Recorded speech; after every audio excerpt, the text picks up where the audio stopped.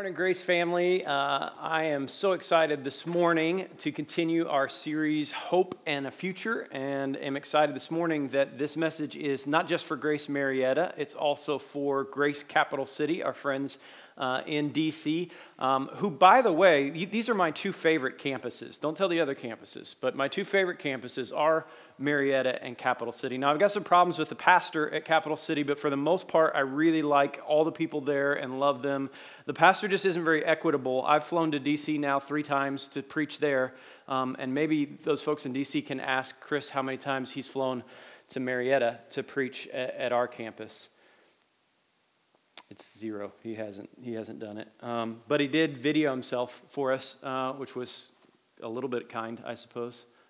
No, I love you guys, and I'm really excited to be communicating with both campuses. We're in Jeremiah chapter 32 today as we continue this series, and it really is a strange set of passages, but I want you to stick with me because there's some real gold in there, and there's some really wonderful things to be discovered in this passage. My family has moved a bunch over the past 10 years. We lived in Kentucky, in Louisville, Kentucky. We worked at a big mega church there and then started a church on a college campus there and spent about, it was like 15 years there in Kentucky. Then we moved to Pawleys Island, South Carolina, a beautiful little beach community about a half hour, 45 minutes south of or north of Charleston. Really wonderful place. We lived in Ohio for a couple years, moved back home. Ohio is where I'm from. It's a desolate, terrible place, but that's where I lived. And now live in Marietta, Georgia. And one of the things I've learned every year is the different investment in snow capacity. The different investment that each community has in how they handle snow. Ohio is ready. If snow comes, it doesn't matter how much snow is there, it will be off of your driveway and out of your road by the morning. There are snow trucks everywhere, there are salt trucks everywhere. They are prepared for any amount of snow at any time. Kentucky is semi-ready. Right? There are these moments when the snow comes and there's just a little bit, they're not able to clear the roads. They'll clear the main roads, they'll clear the highways, but the rest of the area is not there. Atlanta is not prepared at all. I live in a neighborhood that has these big giant hills, and so if it snows, which it's done once since we've lived here in the last 3 years, but when it does, just nobody leaves our neighborhood. I was amazed. I was the only person trying to get out of our neighborhood, and it was just impossible because of the snow and the hills, and because there are no salt trucks, and there is no one clearing the roads for anything. But Pawleys Island, they're actually not prepared for anything. They're not even prepared for cold weather. So as my kids have gone to school in Ohio and Kentucky and Atlanta and in this little beach town in South Carolina, the place where they had the most snow days was actually Pawleys Island, South Carolina. And the interesting thing about that is it actually never snowed in Pawleys Island, South Carolina when we were there. What would happen was, even when it would get cold, they would cancel school. Even when there was frost on the ground, they would cancel school. Even if there was a hint of there's a possibility that it's going to get below 35 degrees, they will cancel school. So in Pawleys Island, South Carolina, my kids had the most snow days of any other place because they've just not chosen to invest in that. The community governments, they've decided, it just doesn't snow here, so we're not going to invest in salt. We're not going to invest in these trucks. We're not going to invest in clearing the roads. We're not even going to invest in heaters on the bus or in the schools because it's just not cold and we just don't need it. It's amazing how much of Scripture actually deals with investment. How we invest our time, how we invest our resources, how we invest our energy. And all of us are asked by the Word of God to evaluate what our everyday investment is. How we use our time. Our investments need to be evaluated. What we do with our resources, what we do with our energy, what we do with our relationships, all of those things. There's tons of energy in Scripture around what we do with this. And what happens is we sometimes just don't evaluate, are our investments bearing fruit? Is the way that I'm investing my time and my energy and my resources and my relationships, are those things actually planting something for the kingdom that is going to grow in the future? Are those things actually investments that are worth the time and energy?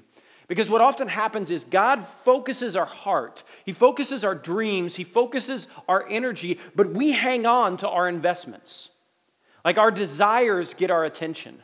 So God focuses our heart. God gives us a dream. He gives us a kingdom dream. He gives us a vision of what the future could look like. He gives us hopes and plans, and we have this future vision of what the world could be, but we hang on to our everyday desires and our everyday investments. This happened this week for me at Grace Marietta. I think we've got a picture of this, but this week, this is what went in front of my office. It's the video game. It's the arcade game, NBA Jam. It's the new addition to our student space. I'll be really honest with you. I don't know that the students are that excited about it, but every middle-aged man in the church is thrilled. Like they are so excited to hear the words boom shakalaka or he's on fire. And so this week, this was placed, and it's direct. That door that you see in that picture is the door to my office. Directly outside of my office is NBA Jam. I may never work again. Like if I don't evaluate my investments, I'm going to be sitting out there playing NBA Jam. I will get the high score. It will say Ben, B-E-N, on there, on everything. And I will play this all day long, but I will not invest in the things that I'm actually called to invest in. Oftentimes, my desires and God's desires don't equal up to the correct investment in what God wants. I went to the beach a few weeks ago, went down to Florida before all the craziness kind of started going on there, and I looked at the pictures of myself at the beach and realized I'd like to lose 10 pounds. And so I came back home feeling a little extra something in the gut and a little shame over what I saw in those pictures, and I realized very quickly that I have a vision for the future that includes me not being that chubby. But I also, my desires really want cherry cordial ice cream. And so there's a gap between what I want and what God wants and how I invest in how to get there. I can agree with God on the future that He has planned for me, but never agree with Him on the investments that it's going to take for us to get there. Jesus sent out the 72. When He sent out the 72, it's a huge principle of investment. He said, if you find a person of peace, then stay there and invest. Invest your time, invest your energy, invest everything you have in the person that wants that. But if you don't find that, then wipe the dust off your feet and move on to something else. Jesus said, don't give your pearls to the swine, which is not just a mean way to talk to people. It's actually saying, don't invest the best of yourself into somebody that doesn't want it. Don't invest all of your energy and all of your attention and the best of what you have. Don't invest the pearls of your life into something that will not bear fruit. The Scripture's all filled with this idea of reaping and sowing. We sow and we reap, we invest. The Scripture says, seek first the kingdom of God, and then all of these things will be added unto you. We chase the added things before we want the seeking. We want all the good stuff before we want the investment. Discipleship itself is an investment. It's the greatest investment that we can make in this world, but it's going to take time, and it's going to take energy, and it's going to take resources, and it's going to take frustration. What we often want is we want the end of the story without the investment to get there. We don't want to put the hard work in. We don't want to do the challenging things. We just want transformation. We want transformation now, instantly, easy, and quick. We could have the greatest dream for our life. We could have the greatest clarity on what God wants for our life. We could have the greatest design and plan for the future. But if our investment strategy doesn't align with the Father's investment strategy, we will not see the breakthrough that the Father wants for us. So that leads us to Jeremiah chapter 32. And stick with me because these passages are a little weird. But here's where we are in the story. Jeremiah is stuck inside the city. He's stuck inside the city, and it's a city that he's been saying over and over again, this city will fall. The Babylonians will come, they will Judah will lose. They will take you captive. You are going to be taken to a foreign place. Everything is falling apart. The survivors are going to go to Babylon. It's this big message of doom and gloom and pain. It's just like getting on Facebook these days. It's exactly the same as that. And the king just couldn't tolerate Jeremiah anymore. He couldn't tolerate the negativity that was being spewed, the defeat, the demoralizing. He didn't want his people demoralized, so he throws him in prison in the royal barracks to shut him up. And the only thing worse than being in a besieged city is being in prison in a besieged city. But Jeremiah refuses to be a product of his environment here. And what he chooses in Jeremiah chapter 32 is he chooses to invest in God's future rather than complain about what's present and going on in his life. The first thing I want us to see in these passages is that if you're not sold out to God, you will sell out to something else. Jeremiah 32, verse 6, it says, Jeremiah said, the word of the Lord came to him, Hanamel, the son of Shallum, your uncle is going to come to you and say, buy my field at Anathoth, because as your nearest relative, it is your right and it is your duty to buy it. So the word of the Lord comes to him. Jeremiah is told, your crazy uncle, everybody has a crazy uncle, don't you? I could tell you stories about my crazy uncle. We all have crazy uncles. But the crazy uncle is going to come to you, and he's probably going to send your cousin. And when he sends your cousin, he's going to try and get you to take on this investment. And the investment is this property. There is this property that is owned by the family that nobody wants, because the Babylonians actually control it now. The Babylonians are encamped outside the city. The property is sitting outside the city. The property is worthless, and the price of bread is increasing over and over and over again in the city. And so they're figuring out a way. It's a terrible investment scam. Like this is the Prince of Nigeria sending you an email and saying, hey, I've got this treasure for you. If you would just send me $500, we can get this covered. Like these are the kinds of things that are happening. I was reading this week about investment scams. And I read that it says over 30 million consumers every year fall to some sort of investment scam. And you know that you're in a bad place when the person you think of to buy your property is your cousin who's in prison. Like they are desperate to get rid of this property. It's a bad investment. It makes no sense to buy this property at this time. And it's actually the opposite of what Jeremiah has been prophesying. Jeremiah has been saying, like, this is worthless. Like everything's falling apart. The Babylonians are going to come. They're going to take us captive. We're going to run away. Verse 8, it said, then just as the Lord said, my cousin Hanamel came to me in the courtyard of the guard and said, buy my field at Anathoth in the territory of Benjamin. Since it is your right to redeem it and possess it, buy it for yourself. It's worthless. It is of no value whatsoever. And Hanamel is just trying to scam this off on cousin Jeremiah. And the crazy thing is, Jeremiah has been the one saying, there is no point because all of this is falling apart. It's not valuable because the Babylonians are going to come and take it. Here's what the scripture says. It says, I knew this was the word of the Lord. So I bought the field at Anathoth from my cousin Hanamel, and I weighed out for him 17 shekels of silver, and I signed and sealed the deed. I had it witnessed, and I weighed out the silver on the scales. I took the deed of purchase, the sealed copy containing the terms and conditions, as well as the unsealed copy, and I gave the deed to Baruch, the son of Neriah, the son of Masasiah, in the presence of my cousin Hanamel and the witnesses who had signed the deed, of all the Jews sitting in the courtyard of the guard. There's a lot of names there. Here's what's happening. This is what you need to understand. For an Israelite man, his property was a sign of his identity.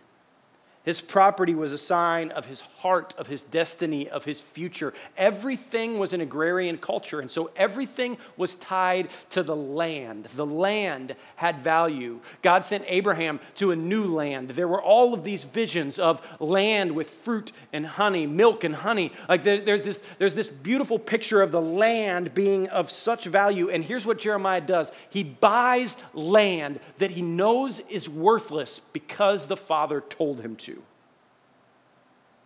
Sometimes the strategy that God invites us to invest in doesn't make sense.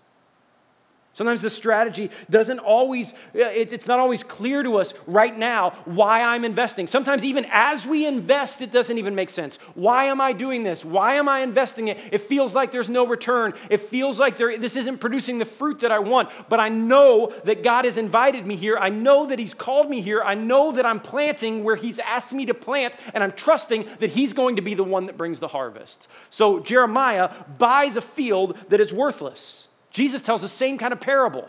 A naked man in a field who spends everything he has to buy a field because there's a treasure in the field. Noah's asked to build an ark when there's not even rain. There's not even a flood. Abraham's sent to a land that nobody even knows where he's going. The Bible is filled with God inviting His people to invest in things that don't make sense to human eyes, that don't make sense to human wisdom, but do make sense to the mind of heaven and the economy of God.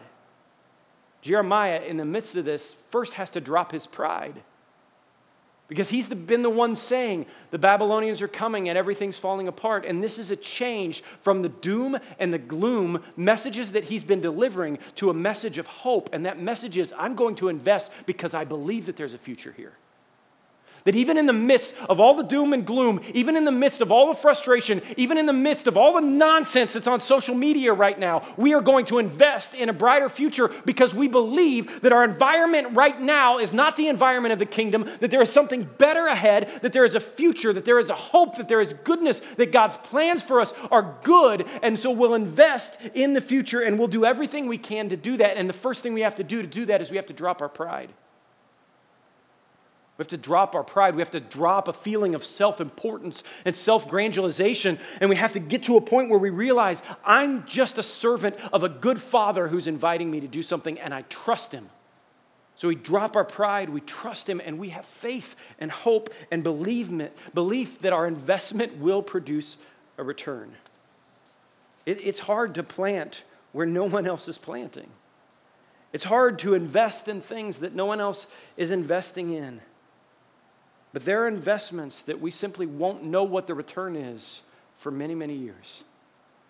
There are investments that we make every day, every month, every year that we may not even see what they produce until the other side of heaven. You know what the most shame-filled moment of my week is? It's that moment, I think it comes every single Sunday morning, where Apple decides to send me the amount of time I've spent on my phone. Anybody else feel like ridiculous shame when you see that? Because what I realize when I see that is I've done nothing fruitful with that time. However many hours that is, and I will tell you, it's gotten up to like 4 or 5 hours. When I start seeing those numbers, I'm ashamed to even say that. When I start seeing those numbers and seeing those things, I realize those hours were spent playing Clash Royale, which produces nothing good. Those hours were spent on the toxic world of social media. Those hours were spent playing online poker. Like, those hours were spent doing things that just don't make sense. And so I want us to understand that we make decisions, but our decisions actually make us. Verse 13, it says, "In the presence I gave Baruch these instructions. For this is what the Lord Almighty, the God of Israel, said. Take these documents, both the sealed and unsealed copies of the deeds of the purchase, and put them in a jar of clay so that they will last a long time." He's understanding in the midst of all of this, I am investing in a future that I may not see for a long time. And so I want this treasure to be reserved and to be saved. I am investing for eternity. I am investing in the long term. I am investing in what's ahead of us. And as the people of God, we have such small-mindedness in terms of our investment. It's hard for us to even imagine what could happen next year, let alone what could happen in 30 years when we invest. Verse 15, it says, "For this is what the Lord Almighty, the God of Israel, says, houses, fields, vineyards will again be bought in this land." That's water from heaven for the people of God. that word from the Lord. The word has been, devastation's coming, trouble is coming, the Babylonians are coming, you will be conquered, you will be pulled from your home, the temple will be destroyed. All of these terrible things have been proclaimed, but here's what God says, even in the midst of your circumstances that seem terrible, even in the midst of that difficult environment, I am planting, I'm asking you as my people to invest because there is a future that is bright, there is a future that is good, and there is a hope that is worth investing in and is worth giving your life to. God doesn't just invite us to dream with him. He invites us to invest with him. Sometimes we love to dream, but we hate to invest. We don't want to put our money where our mouth is. We don't want to put our feet ahead of each other in the midst of our investment. We don't want to go to the gym. We want to eat the cherry cordial ice cream. And God is doing the same kind of thing in us over and over again. And I believe this season of the church, there's been a shaking. And in the midst of this shaking, what's real is being revealed. And what's false is being shaken off. And the question that I have is, will the people of God continue to invest in the things that really matter? Or will we double down on things that don't have any bearing on the future? Will we double down on individualism? Will we double down on consumerism? Will we double down on self-interest? Or will we actually begin to become the people of God who invest in the things that the Father's saying he wants to see in the church? I believe we've reached this cultural moment where we have to decide who are we going to be as the church. And I'm prayerful and I have hope some days that there's going to be amazing revival and that the church is going to be seen, is going to have eyes to see what's really going on and eyes to see how we need to change and be transformed, and we'll begin to invest in something new. And then I have moments where I lose my hope and I feel discouraged and I think we're just going to double down again and go right back to the same place. When I was a kid, my mom used to take me to the grocery. It was a terrible experience except for two things. We went to Kroger, and I don't know if there's Krogers in D.C., but there are in Atlanta. And at Kroger, they give you a free cookie if you're a kid. And so there was this moment where my mom always made me go for the free cookie, and I would walk to the little bakery, and I would say, "Can I have a free cookie?" And the lady would give you a free cookie. And I think because I did it myself, I got better cookies. Like a lot of kids would get the sugar cookies because their mom would ask for it, but I would get the icing, right? I would get the good stuff. And then the second part of the trip that was amazing was the cereal aisle. Because in the cereal aisle, I actually got to make a decision. Now, the decisions were limited because Mom had parameters for those decisions. There were certain cereals that we just weren't allowed to eat. But at that point in time, and I noticed today, because I went to the cereal aisle today with my 10-year-old daughter, which I'll tell you about in a minute, they don't have toys anymore in boxes. They have stupid, scan your phone on this and you can win something, which I can't imagine anybody ever does, or send this away to this address and you might win something. It's not nearly as good. But back in the day, you used to open the box and there was like a really bad toy in there. But as a kid, you were really excited about the really bad toy, right? You thought, like the promise of the toy was incredible. And so you had two options as you were picking out cereal. The first one was you get the great toy with a bad cereal. Right? So sometimes you'd have to sacrifice. I'm going to eat a bad cereal for a few weeks, but I'm going to get this fake G.I. Joe guy that's pretty amazing in here. Or you get the cereal that's amazing and will rot your teeth, but the toy may not be the greatest toy in the world. And so the cereal aisle became this place, kind of like the world, where there's all of these different things calling out to our investment. So I went to the cereal aisle today. I asked my daughter to pick out. I gave her 6 boxes that she could pick out. The first was Fruity Pebbles. It's an old go-to. It's very sugary. There's a cartoon character on it. I asked her if the win $125 gift card played any part in that choice, and she said, yes, I would love to go to an Atlanta United game. So that played a part in it. There's soccer on the back, too, of the Fruity Pebbles. Barney and Fred, they're doing some soccer things. So that was the first thing. The second was just straight up Lucky Charms. Like, this is an old go-to, the Lucky Charms. I asked her if the cartoon character played any part of it. It also says gluten-free, which is really healthy, which is good. It's good to know that Lucky Charms is super healthy. There's a little maze on the back, and I asked my 10-year-old if that played any part in the choice of Lucky Charms, and she said, no, I bought it because of the sugar. Like, I just want those sugar marshmallows. She bought Cinnamon Toast Churros. It has little soccer guys on the back, finger puppets. The finger puppets had no bearing on her choice. It was all about the churros. And I asked her why the churros, and she said, I don't know what a churro is, which made me a little disappointed as a father and feel a little shame that I haven't been a good father. But this looks delicious. That's what she said. Let's see, what else we got? Peanut butter Chex. The Chex are a go-to in our family. We usually go vanilla Chex. I asked her if the gluten-free, no fructose corn syrup or no artificial flavors played a part, and she said, yeah, she really wanted a healthy one. Out of her 6 boxes, she wanted to choose one healthy, and so apparently this was the healthy choice. We got a couple more, but my favorite of all that she picked was Twinkies cereal. And I said, babe, why did you pick that? And she said, I don't know. I just wanted to see what a Twinkies would taste like in milk. That's what I was wondering. Here's the thing. I think the world for us is like the cereal aisle. There's a million different things that call out to us, and call out to us in nonsensical ways. Right? There's a maze on the back. There's sugar in the midst of it. They demand and call for immediate satisfaction, for immediate joy, for immediate hope. And we stand at that cereal aisle every single day discerning, am I going to choose this, or am I going to invest in something that actually makes sense for my life? And so I want to invite everybody to think about these two things. I want you to think about discipline and discernment. Those aren't really fun words for us in our culture. The cereal boxes are a lot more fun.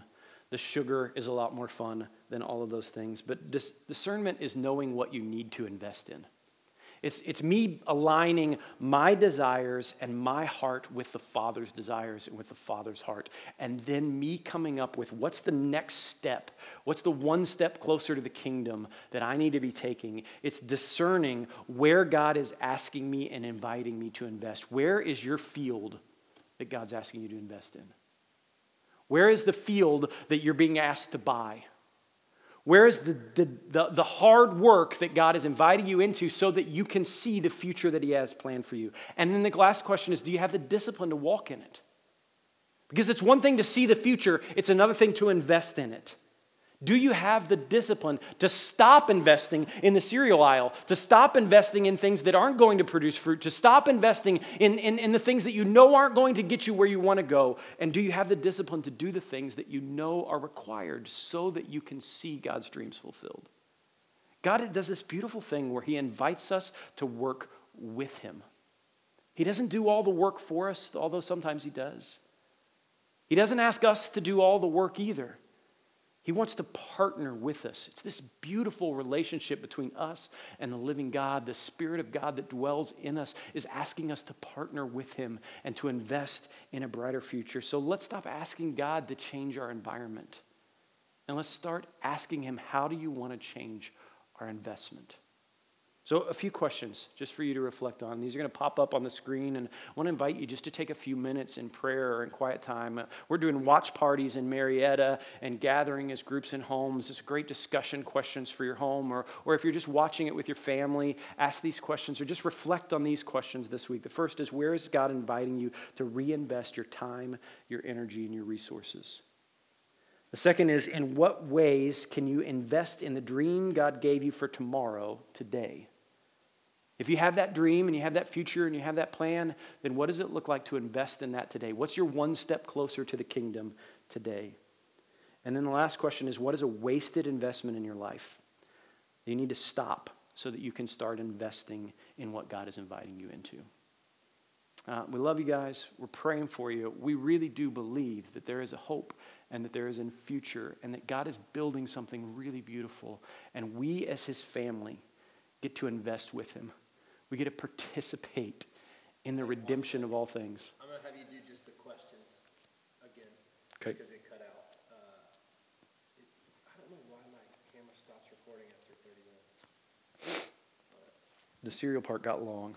No, I thought it's not long. It's just I don't know why it doesn't. Will you just start at question number 1? Yep. And then I can edit it. Yep. With that. And I'm assuming that the questions are going to be on the screen when I'm saying this, so I can just read it. So it'll be like, here's a couple questions. The first is, and it'll be on Yep. the screen. Yep. Okay. Yep. So just whenever you're ready, just do so there's going to be a couple questions that pop up on the screen. The Yep, first okay. is, yeah. Do I need to clap? No, you're good. Okay, so there's going to be a couple, well, let me wait and give a pause there. Yeah, good call.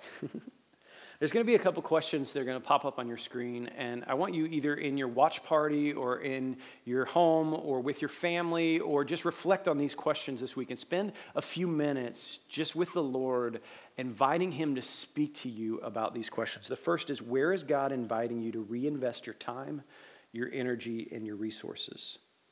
The second is, in what ways can you invest in the dream God gave you for tomorrow, today? What's your one step closer to the kingdom look like today? And then last is, what is a wasted investment in your life that you need to stop so that you can start investing in what God is inviting you into? We really believe here at Grace that there's this beautiful thing that happens when the church becomes the church, that we partner with God, that the journey actually is the destination, that our life is actually the discipleship curriculum that God is taking us on, and that we get to journey with him in this, and we get to do it together. And so I want to invite you just to share with each other, what are your God dreams? What are the kingdom dreams that God's awakening in your heart? And get some accountability. Get some people who will gather around you and give you wisdom on how to get there, because sometimes our dreams require a family.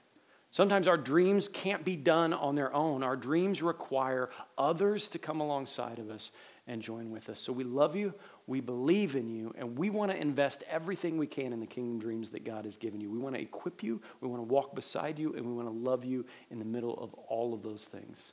So our prayer is that you would join us in dreaming big dreams, dreaming crazy dreams. My prayer is that because of this message, somebody goes out and buys a field. And that field makes no sense for anybody right now, but 20 years from now, it bears a harvest that we couldn't even imagine. We love you guys. Have a great week.